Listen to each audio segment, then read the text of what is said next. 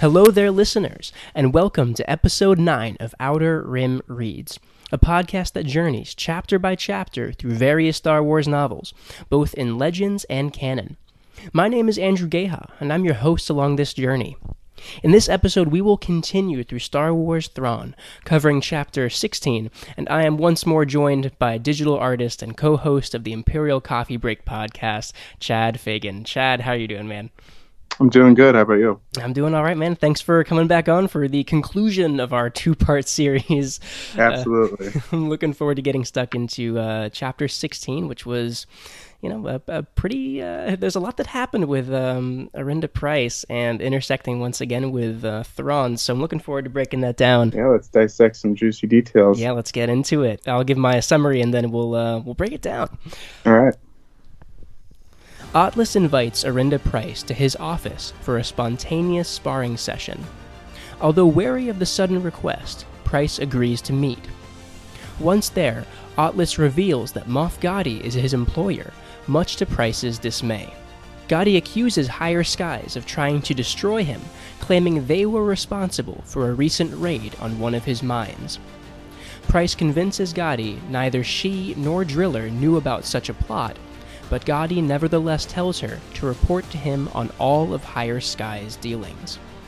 Trying to avoid being trapped by Gotti yet again, Pryce seeks help from Thrawn. Pryce discovers that Gotti is selling unregistered Dunium, but Thrawn refuses to immediately pass the information on to the ISB. Determined, she offers to help Thrawn against High Command's plots against him if he agrees to help her sooner. Pryce plans to use Gotti's rivalry with Grand Moff Tarkin against him.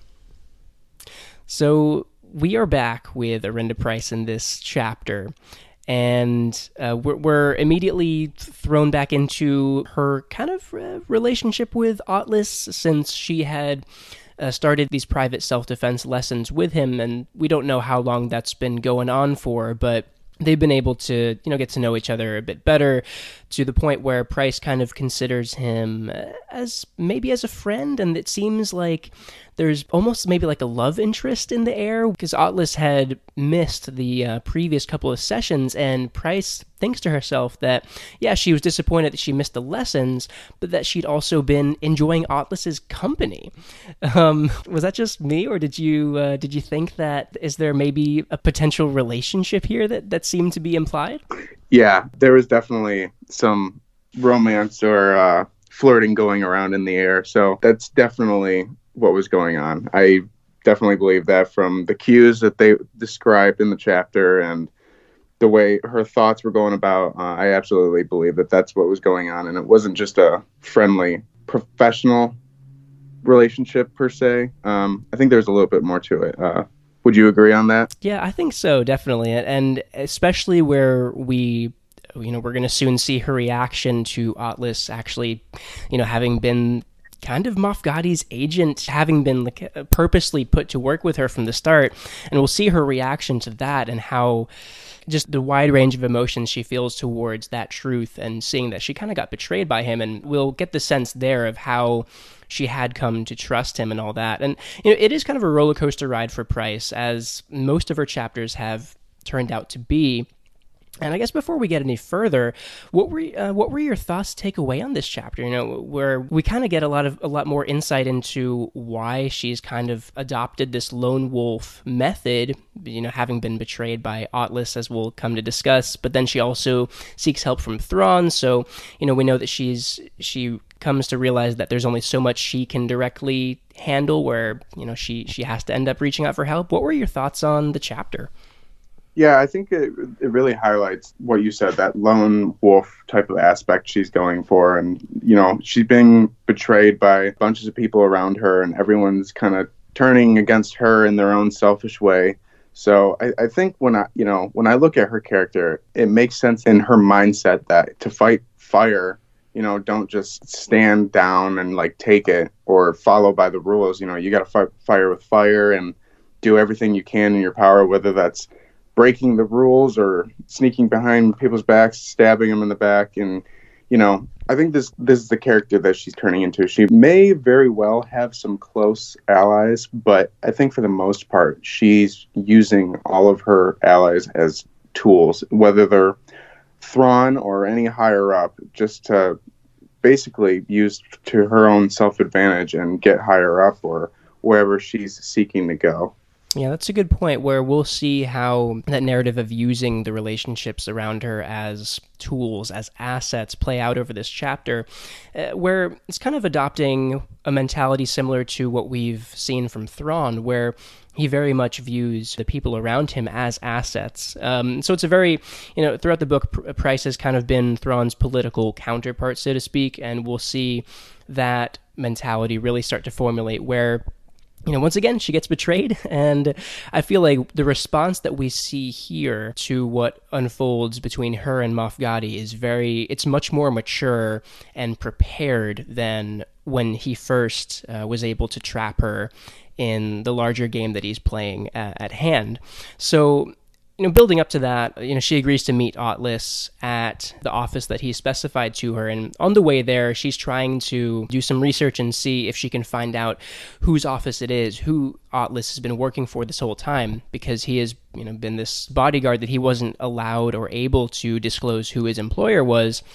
And, when she gets to the office, Otless is seeming very distant, very distracted, and as a reader, we could instantly get the air that there was something wrong here. And Pryce very well knows that too, but her line of thinking is, she's already at the office, she's already there, might as well see what's playing out here.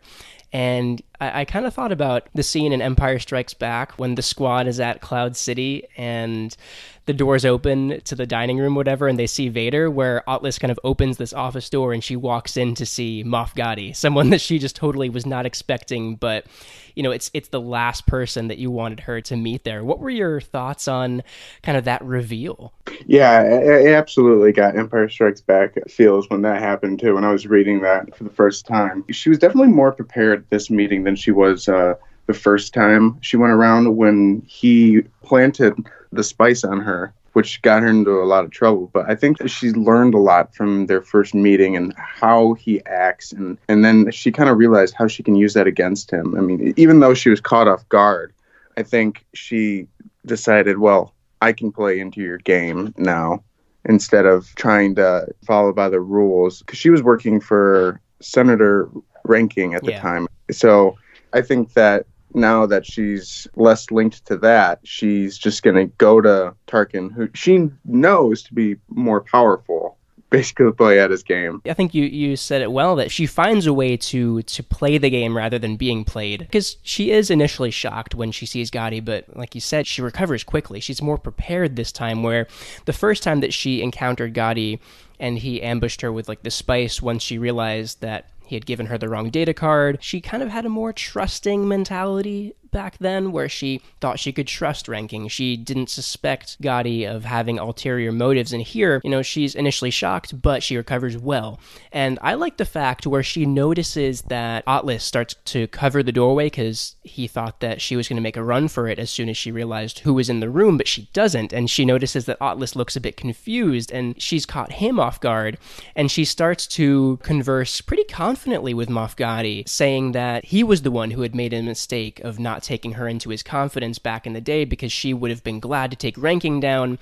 And Giadi's kind of confused at this. He's like, wait, you'd take down your own employer? And so she has done a really great job of catching both of them off guard and kind of instantly turning the tables against them, where they outnumber her. This is a situation that they have plotted and planned, and she has really responded well. Yeah, exactly. And I think she's playing that, game like, it's not really lies, but, she's telling everything to him like that he wants to hear. I would have gladly betrayed my own boss in order to get what you wanted, because it would have been for the betterment of both of us. And I think there's some truth to that as well. It's just a survival game, It's it's playing into everyone's hands, so you can keep playing the game. I mean, it's kind of like what Kira said in Solo, but you stick in it to survive, stay in the game. That's true, and Price has really solidified her place in the game now, where that's a good point, where I wonder if she had known of the beef between Ranking and Gotti, if she would have been just glad to take Ranking down if it meant,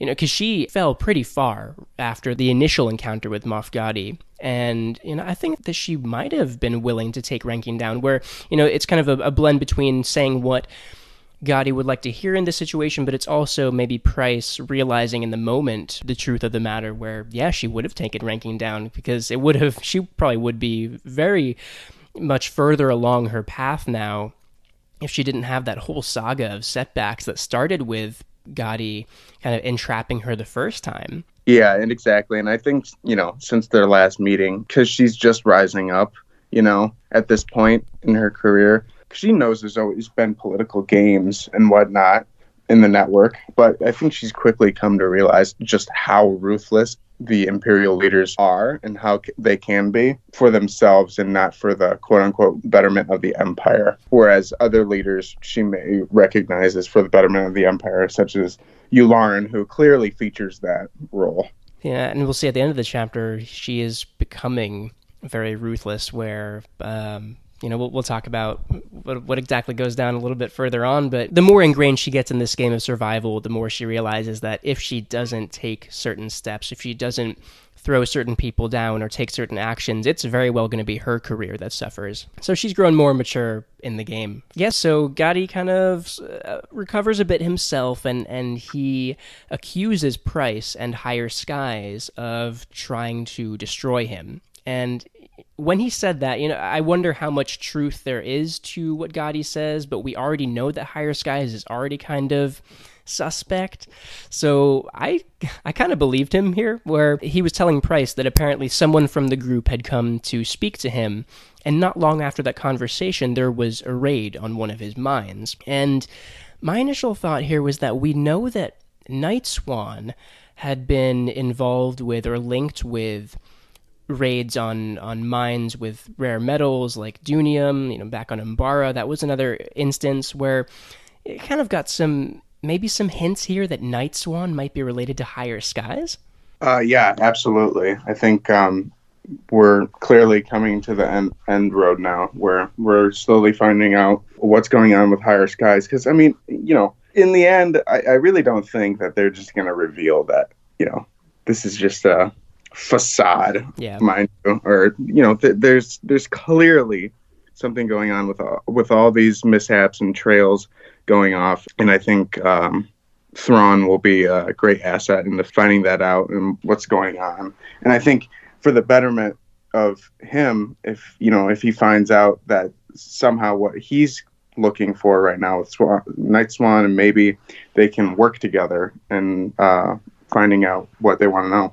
Yeah, definitely. Because Price is equally caught off guard by Moff Gotti's accusations here, where, as a reader, we have already known about the information linking Night Swan to similar incidents, and, she ends up reaching out to Thrawn for help later in this chapter, so, that could very well intersect their paths in relation to finding out more about this Night Swan character, but, she's surprised at this, where she doesn't know a lot about Higher Skies, and she's shocked, and she denies it. Obviously, Gotti thinks that she's lying again, and he tells her to call Driller, because it's his group. And the thinking behind calling Driller here was that, if she told him where she was, if he was related to or associated with any plot to take Gotti down, he might tell her, try looking around, seeing if you can find something, finding some dirt against him, which would be kind of tragic if, I don't know, because I personally, we've got kind of sketchy vibes from Driller himself. I wouldn't really be surprised at this point if he was linked to a larger plot, but he kind of clears his name here, where she does call him, and he doesn't act like Gotti thought he would. He didn't ask her to look around or anything. He seemed more just surprised and kind of like, all right, yeah, if you want to be there, that's totally cool. Thanks for letting me know. And so, if he had been involved against Gotti, obviously the conversation would be much different. But he was pretty easygoing about that conversation. And Price's next move here takes Gotti again off guard, where, in his accusations against Price, he had remarked that, I wonder who's trying to who's behind this plot against me. I wonder if it's Grand Moff Tarkin. I know he's been wanting to take me down for a while. And she takes that bit of information here and uses it in her conversation with Driller, where she tells Driller, like, oh yeah, I also got a job offer to work in Grand Moff Tarkin's office as an associate with some self-defense training experience. Are you going to be okay with me taking that job? And again, if Driller had been involved in this grand plot against Gotti, his reaction would give it away, basically. Exactly, yeah. He would have been like, oh, wait, no, you shouldn't do that, because I need you to keep working with Otless, because that would be Driller's in to have a connection to Moff Gotti and some information on him. But again, yeah, his reaction was very different, and he was like, if you want to take the job, fine, I guess. So Driller kind of clears his name, and I wonder do you think he was bluffing here, or do you think that this plot might be even beyond Driller? I think he was bluffing, and I think the sense that I got was that, he's thinking, okay, how should I move forward with this new knowledge now? This is a much bigger fish in the pond that we're dealing with now. So, if I'm thinking from his perspective, you got to be careful, because I'm sure he knows just how smart Tarkin is, even if they hadn't had personal dealings or whatever. Yeah. I feel like it's a very, I don't know if public knowledge is the right word, but reputation. Definitely. How meticulous and careful Tarkin could be. So I think, he's got to play it careful, because if he really is doing this, then he might not trust her completely. Maybe so. I mean, we'll see if he really is involved, or if arrogance gets in the way, or because obviously Price is, she's on her own now. She can't trust anyone but Thrawn, as we see when they meet in the diner. Which was a great scene. We'll get with his glasses. And everything. I made some notes about that. I thought that was really funny, and that'll be coming up pretty soon. But yeah, that's a good point, because Grand Moff Tarkin does have a reputation. He's pretty infamous within the Empire. Knew his reputation, and maybe it's because they did have personal dealings with him before, as we saw earlier in the book when Thrawn was interrogating. But yeah, I don't know. He's involved in the political chain now, so he hears a lot going around. He's not just some mechanic on course working and stuff. He knows the network. He hears things. He hears stories, and he hears the feed and stuff. So yeah, because once a character like Tarkin is involved, because he is involved with the military, but he's also a Grand Moff. He is involved with the politics of it, and so whether there's some larger game between Tarkin and Gotti, it seems like there might be. But Driller, upon hearing Price say that she was considering taking a job with Tarkin, maybe you're right that upon hearing that name, he knew that he'd have to kind of play it cool and maybe reevaluate. I guess we'll see how that plays out. It was just very quick thinking by Price to kind of get the answers that she was looking for from Driller, and also to kind of clear her name with Moff Gotti, because like I said, if Driller had been involved against him, he might have responded very differently to her wanting to take a job with Tarkin. But she kind of clears her name with Gotti, where he kind of grudgingly agrees with her and believes her that she is not involved with this plot against him, and that Higher Skies might not be involved in this plot against him. But nonetheless, he tells her that he would forcibly like her to be his informant and spy on the inside of Higher Skies. And he gives her this threat where if she refuses to do that, he would call the ISB and tell them that she came to his office to steal confidential files, and that his guy Otless would confirm that. And I was just really disappointed for Price here, because at the beginning of the chapter, we kind of got a hint that she kind of liked Otless. And once Gotti said that, Otless is also going to confirm these allegations against you if you refuse to do what I say, Otless kind of just stands there expressionless, where he's kind of just this puppet all along that had been planted there with Price. And Gotti kind of confirms it, that he was purposely put to work with Price, and that this whole time, he'd never been Price's friend or potential lover. He was just a puppet this whole time. pretty much using her and using those feelings against her to fall into his trap, essentially, which played out rather well. Yeah, I mean, until this moment, Price didn't realize that, and kind of dawns on her that she had been played. But again, she's more prepared. She, as we'll discuss in this next section of the chapter, she does have kind of a counter plan to Gadi's entrapment.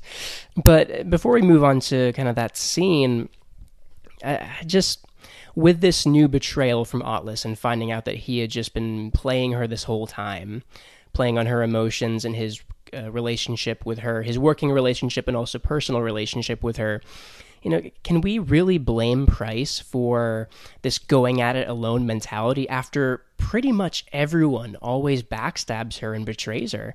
No, I would definitely have to understand where she's coming from, because we know how she ends up down the line. And so that's what this book is doing, is it's leading us to understand how Thrawn and Price came to be like they are in the show. So I think as we're slowly understanding, just how people stab her in the back, she's going to stab other people in the back. That's just how it is. And she's got to basically be the survival of the fittest. And not that is right per se. There are definitely, and I think we as the reader understand that these things aren't right, but as someone who's reading from her point of view, we understand that mentality that she's going through, and we see her thoughts of what she's going on and how she views these allies and people she trusted or professionally trusted, and then they totally go against her or her family. And I think, especially when it comes to her family in the mine her family owns, that's a big thing to think about, because she has a lot to lose. And so she's trying to rise as much as she can so that she has a lower chance of losing what she has. Yeah, definitely, because her story has been pretty much from the first chapter in the book, from her point of view, she was betrayed right off the bat, where she didn't take what was the name, Governor Azadi's offer to have controlling shares in her family's mine, and then her mom gets arrested right after that, where pretty much every chapter involving Price has just involved betrayal and her being on the receiving end of that. And you're right, it's helpful to have the explanation of how she became kind of like the ruthless governor that we know that she becomes in Rebels, and to see how she got where she is in the show. And, like you're saying, it's not necessarily the right thing to do, what she, kind of like playing into this game of revenge and backstabbing and plotting against people, but it's either she adapts to play that game or she'll just fall further than she ever has, and the only thing she can do is to adapt to it, which again, it's on the moral spectrum, it's not that great, but her options are kind of limited, her hand is kind of limited.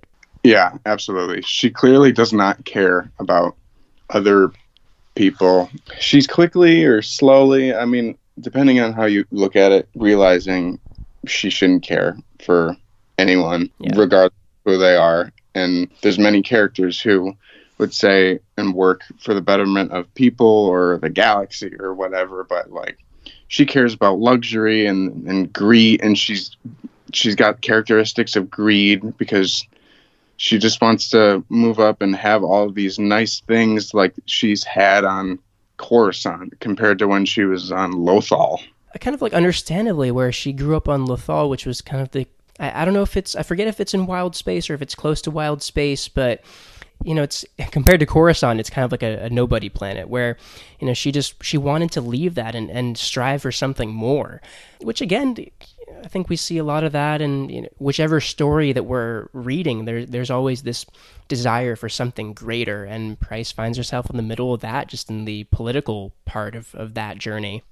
There's a lot of things from her character's point of view that we understand where she's coming from, but ultimately, she's on the wrong side, the wrong side of it, I guess. Yeah, exactly. Lothal is on the Outer Rim, I think. Okay. That's where it was. So, yeah, just being on the Outer Rim, especially, there's not going to be a lot of support from the core. And we've seen that in tons of other media. That's how it's grown to be. And during the Clone War, it was especially hard to reach people out there in the Outer Rim to support them. And, during the time of the Empire, all the core worlds are getting all the luxury, whereas all the politicians or Moffs or whoever are working for their own game. So they feel they don't need to support the people, more so themselves, more and more. And she realizes, as someone who grew up on Lothal, having that happen to them, that she can either suffer from it or join in and enjoy the luxury herself, because clearly she's interacted with many locals on Lothal that she does not care about them, aside from her own family. It's always interesting to look at the strained relationship between the core worlds and the Outer Rim. And, again, you can't really blame Pryce for seeing the game that's being played by these politicians, where it's either choosing to be in the crowd that gets forgotten by the core worlds or fighting for her place amongst the powerful elite in the core worlds, where she can have what she could never have on Lothal. And again, I guess it's a tragic story. It really is. It's a tragic story because you don't want to see anyone kind of fall to the dark side, I guess, where she, she does work for the Empire and she's part of the Empire's politics, but it's just, in a book like this, it's very insightful and helpful to understand her character, to see why she is the way she is and how she became who we know her to be from Rebels, where, in Rebels, a very unlikable character, but it's just, you see her through a new lens in this book when you can see the motivations behind what she does and really understand how she became to be as ruthless as we know her to be. So, yeah, in this next scene, after she's faced with this trap by Moff Giadi, she's reflecting yet again. All right, he's trying to put me into a box. He's trying to trap me again. And I love this quote next. It says, "Only this time, Arinda was prepared, and it was going to cost him." And I was like, hell yeah.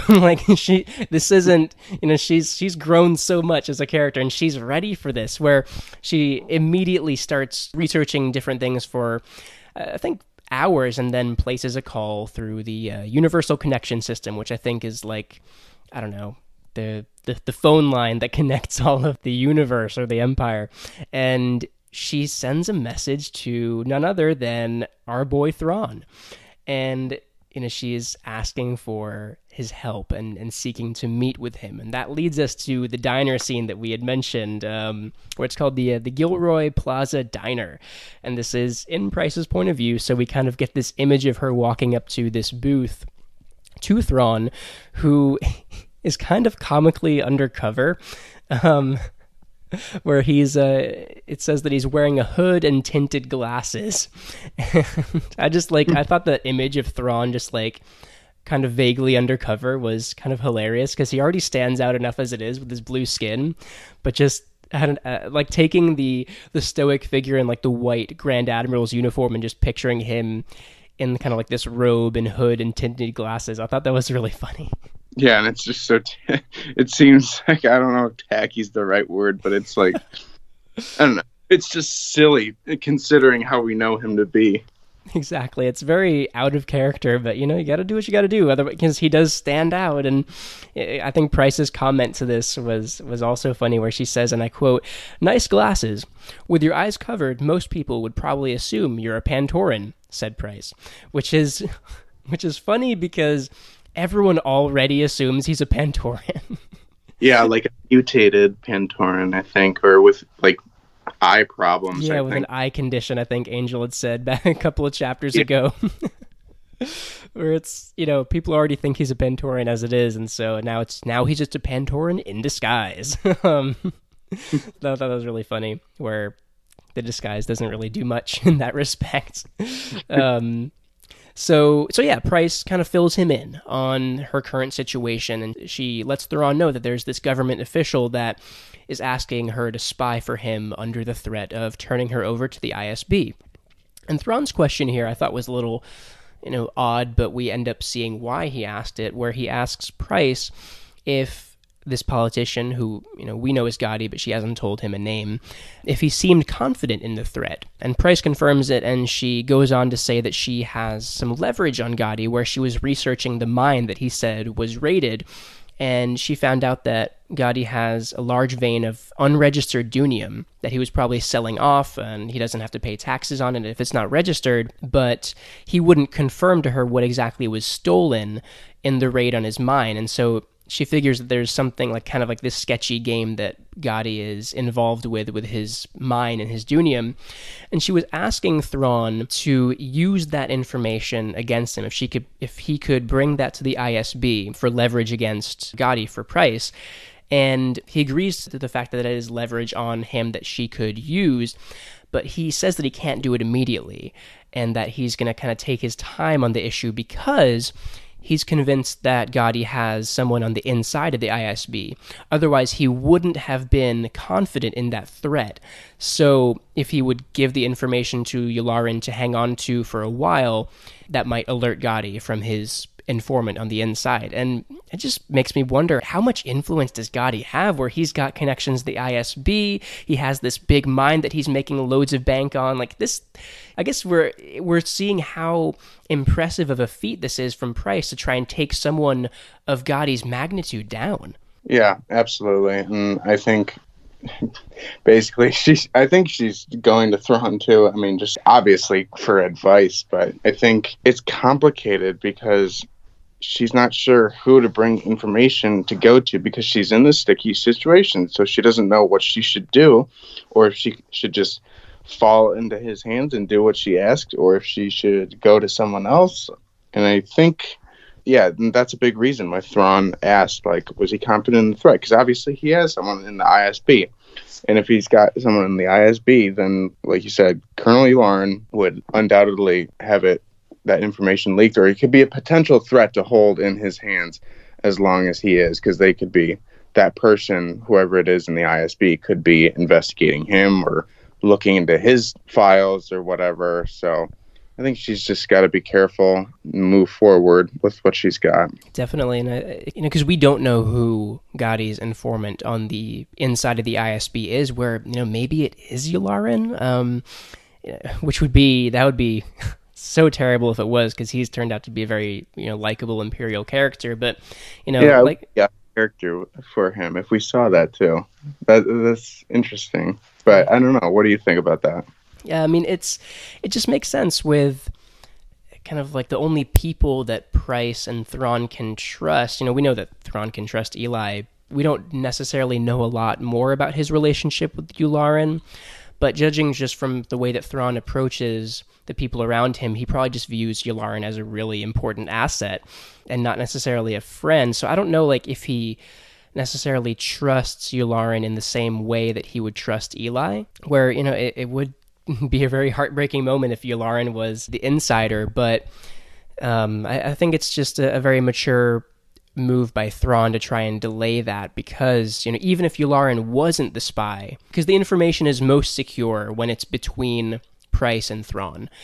And, if you let it out to anyone else, there's always the potential for it being leaked. And so, smart move by Thrawn to kind of rein in Pryce a little bit. But also, I think just ultimately this is a smart move by Pryce coming to Thrawn for help, because she knows, based on his reputation, if there's anyone who can be very tactical and subtle as well about this whole situation, it's Thrawn. Where if she hadn't come to him, she probably just would have sent the information onto the ISB as it was, and not knowing that there might be an insider, where we're already seeing the value that Thrawn can play to Pryce, where I don't think that they would ever become friends, but it's like we're already seeing the value that the asset of Thrawn can be to Pryce. And I don't know, it's just kind of a humbling moment from Pryce, where she realizes that this is out of her hands, and the most secure hands that she can put this information is in Thrawn's. Yeah, absolutely. I think you nailed it spot on, basically. So when Thrawn says that he would have to wait on giving the information onto the ISB, Pryce, she's kind of impatient about it, where she concedes to Thrawn's point, where internally she's like, well, damn, like, he's right, that if there's an insider, that's not going to help me. But she didn't want to be defenseless against Gotti, so she's trying to offer something to Thrawn here to kind of get him to speed up his process with passing the information on to the ISB, where she says, thinking back to when Thrawn visited the Yincham dojo when he was sparring, she had overheard Eli's frustration when Thrawn was promoted and Eli wasn't. And she's kind of laying out the situation from her point of view to Thrawn, where she says, and I quote, "The way I read it, some of the senators and ministers don't like you. You're too good for them to attack directly, so they find other ways. Pressuring the high command to keep your aid from advancing is one. Putting your ship last in line for repairs is another." And that'll lead us to we'll talk about the second part of what she said, but she kind of confirms, I know in the last episode we had talked about if this was a deliberate game from high command to inhibit Eli's progress as to kind of frustrate his relationship with Thrawn and inhibit Thrawn's progress, where she kind of confirms it right there that, yeah, this is the game that's being played. I know that, and I can tell it to you as it is right now.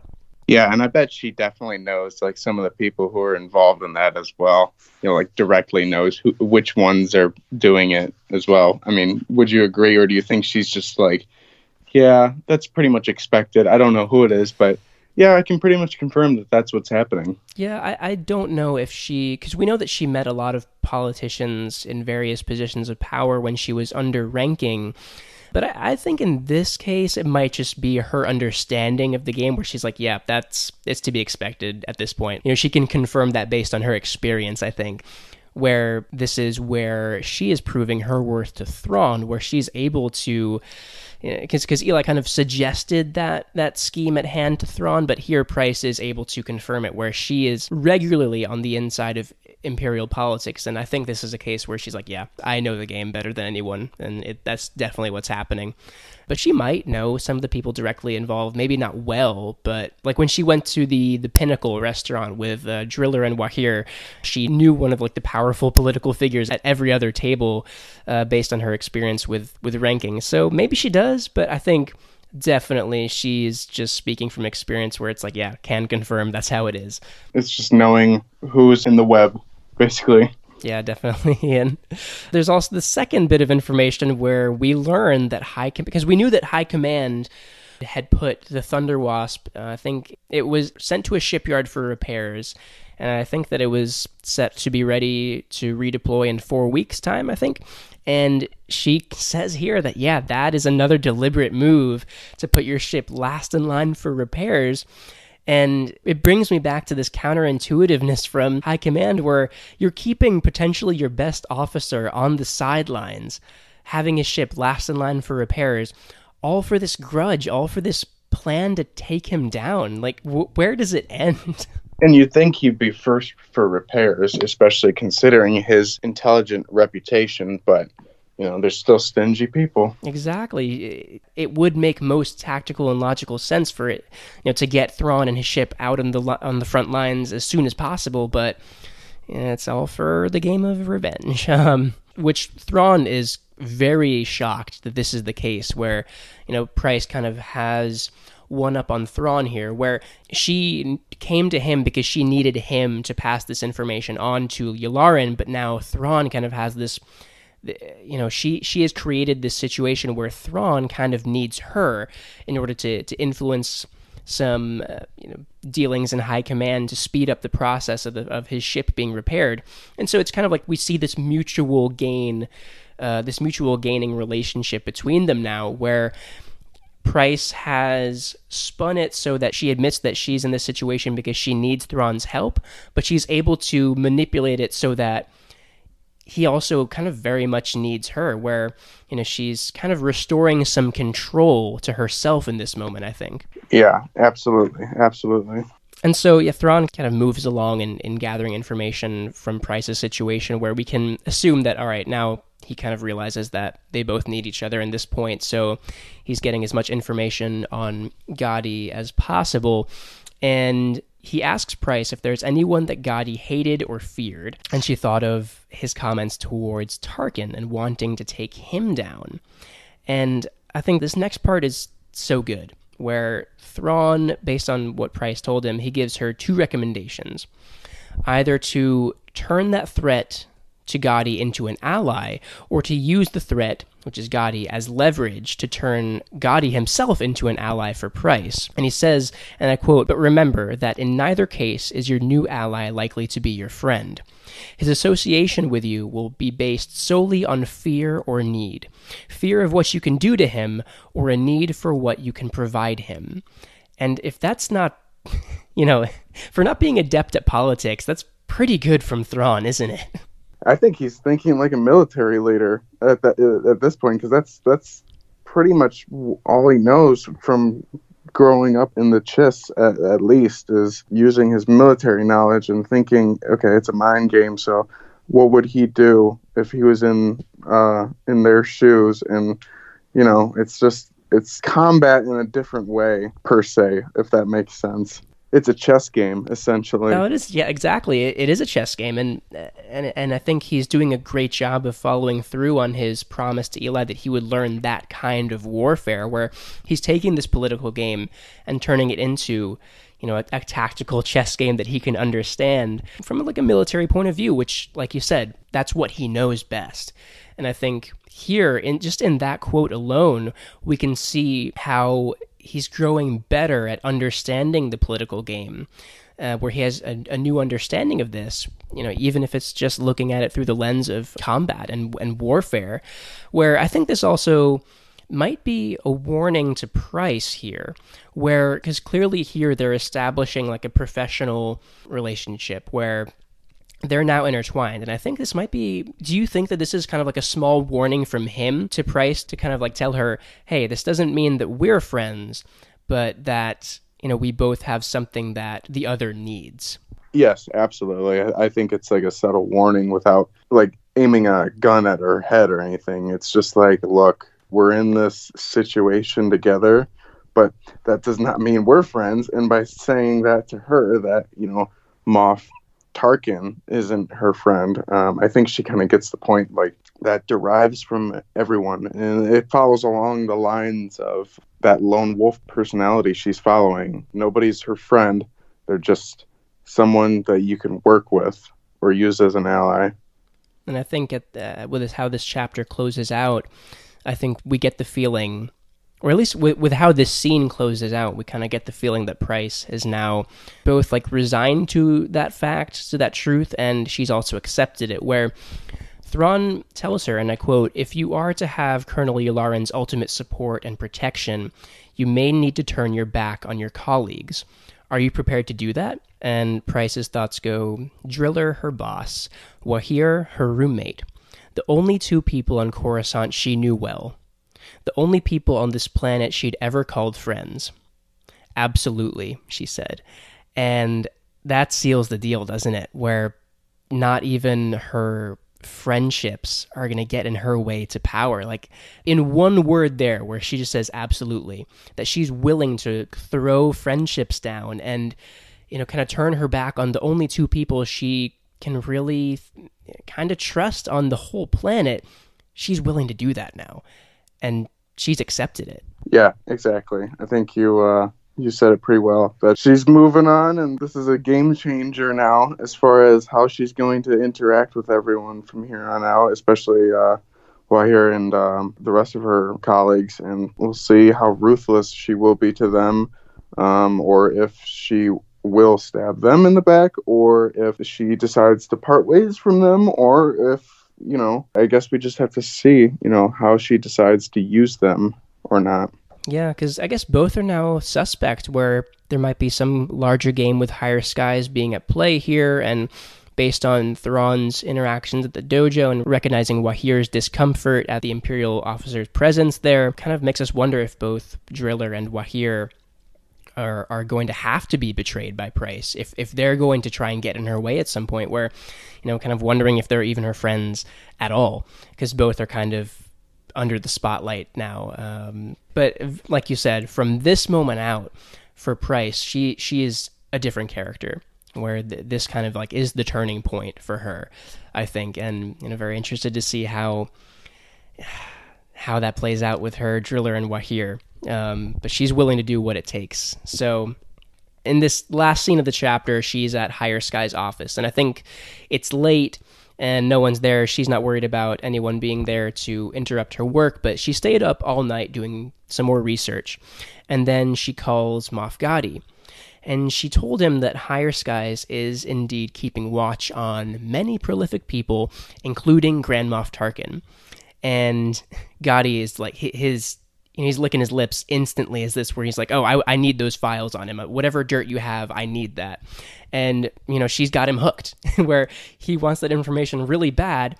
And we can tell that this is exactly where Pryce wants him. And I wonder, do you think that she actually has information on Tarkin here, or do you think this is just her kind of spinning this web of lies that she knows she can get Gotti wrapped up in?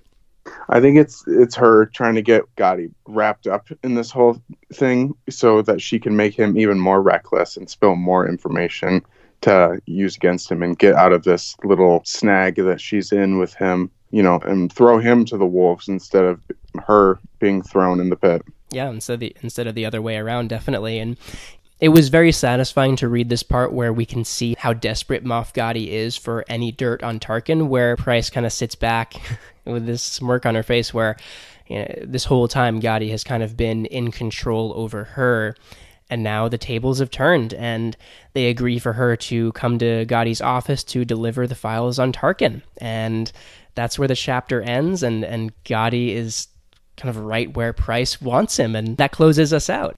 So very interested to see how that plays now, where Pryce is now calling the shots, and Gotti is kind of, at this point, he might be in a position to be at her mercy, so which is great, because he's just been this bully this whole time, and now we're seeing Pryce taking the initiative here, and very interested to see what she has got planned for him.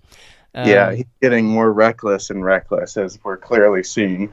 Yeah, and it's maybe a situation to see who becomes the most reckless first, because, when you're in that mindset, you're more vulnerable to making mistakes, and to see who can keep their cool and see the larger picture. And, right now, Pryce is clearly on top here, so we'll see how that plays out. But that ends chapter 16.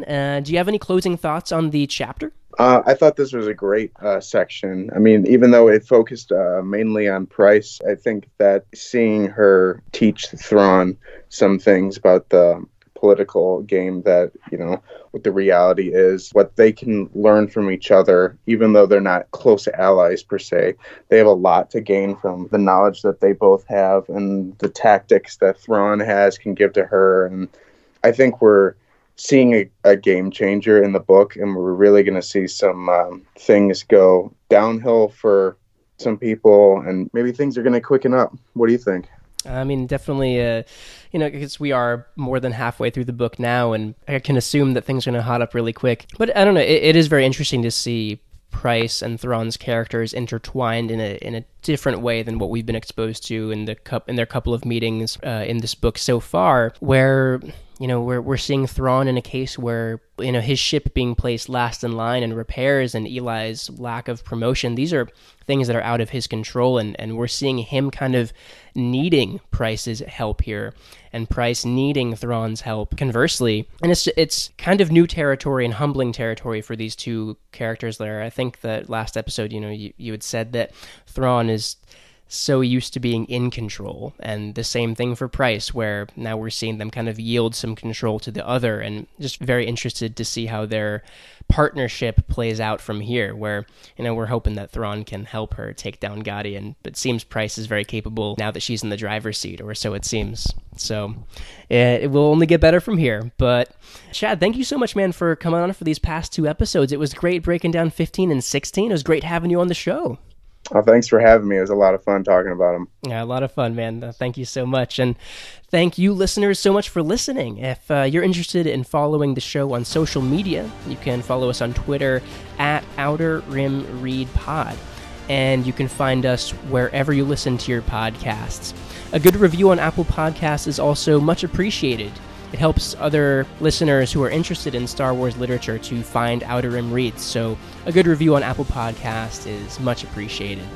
Outer Rim Reads is created by Andrew Geha, it is produced by Andrew Geha, it is edited by Andrew Geha, and we will be back in 2 weeks with episode 10. So until then, sit back and enjoy. Looks like Kenobi's stopped in for a drink. You might want to ask him about that business on Cato Nemodia.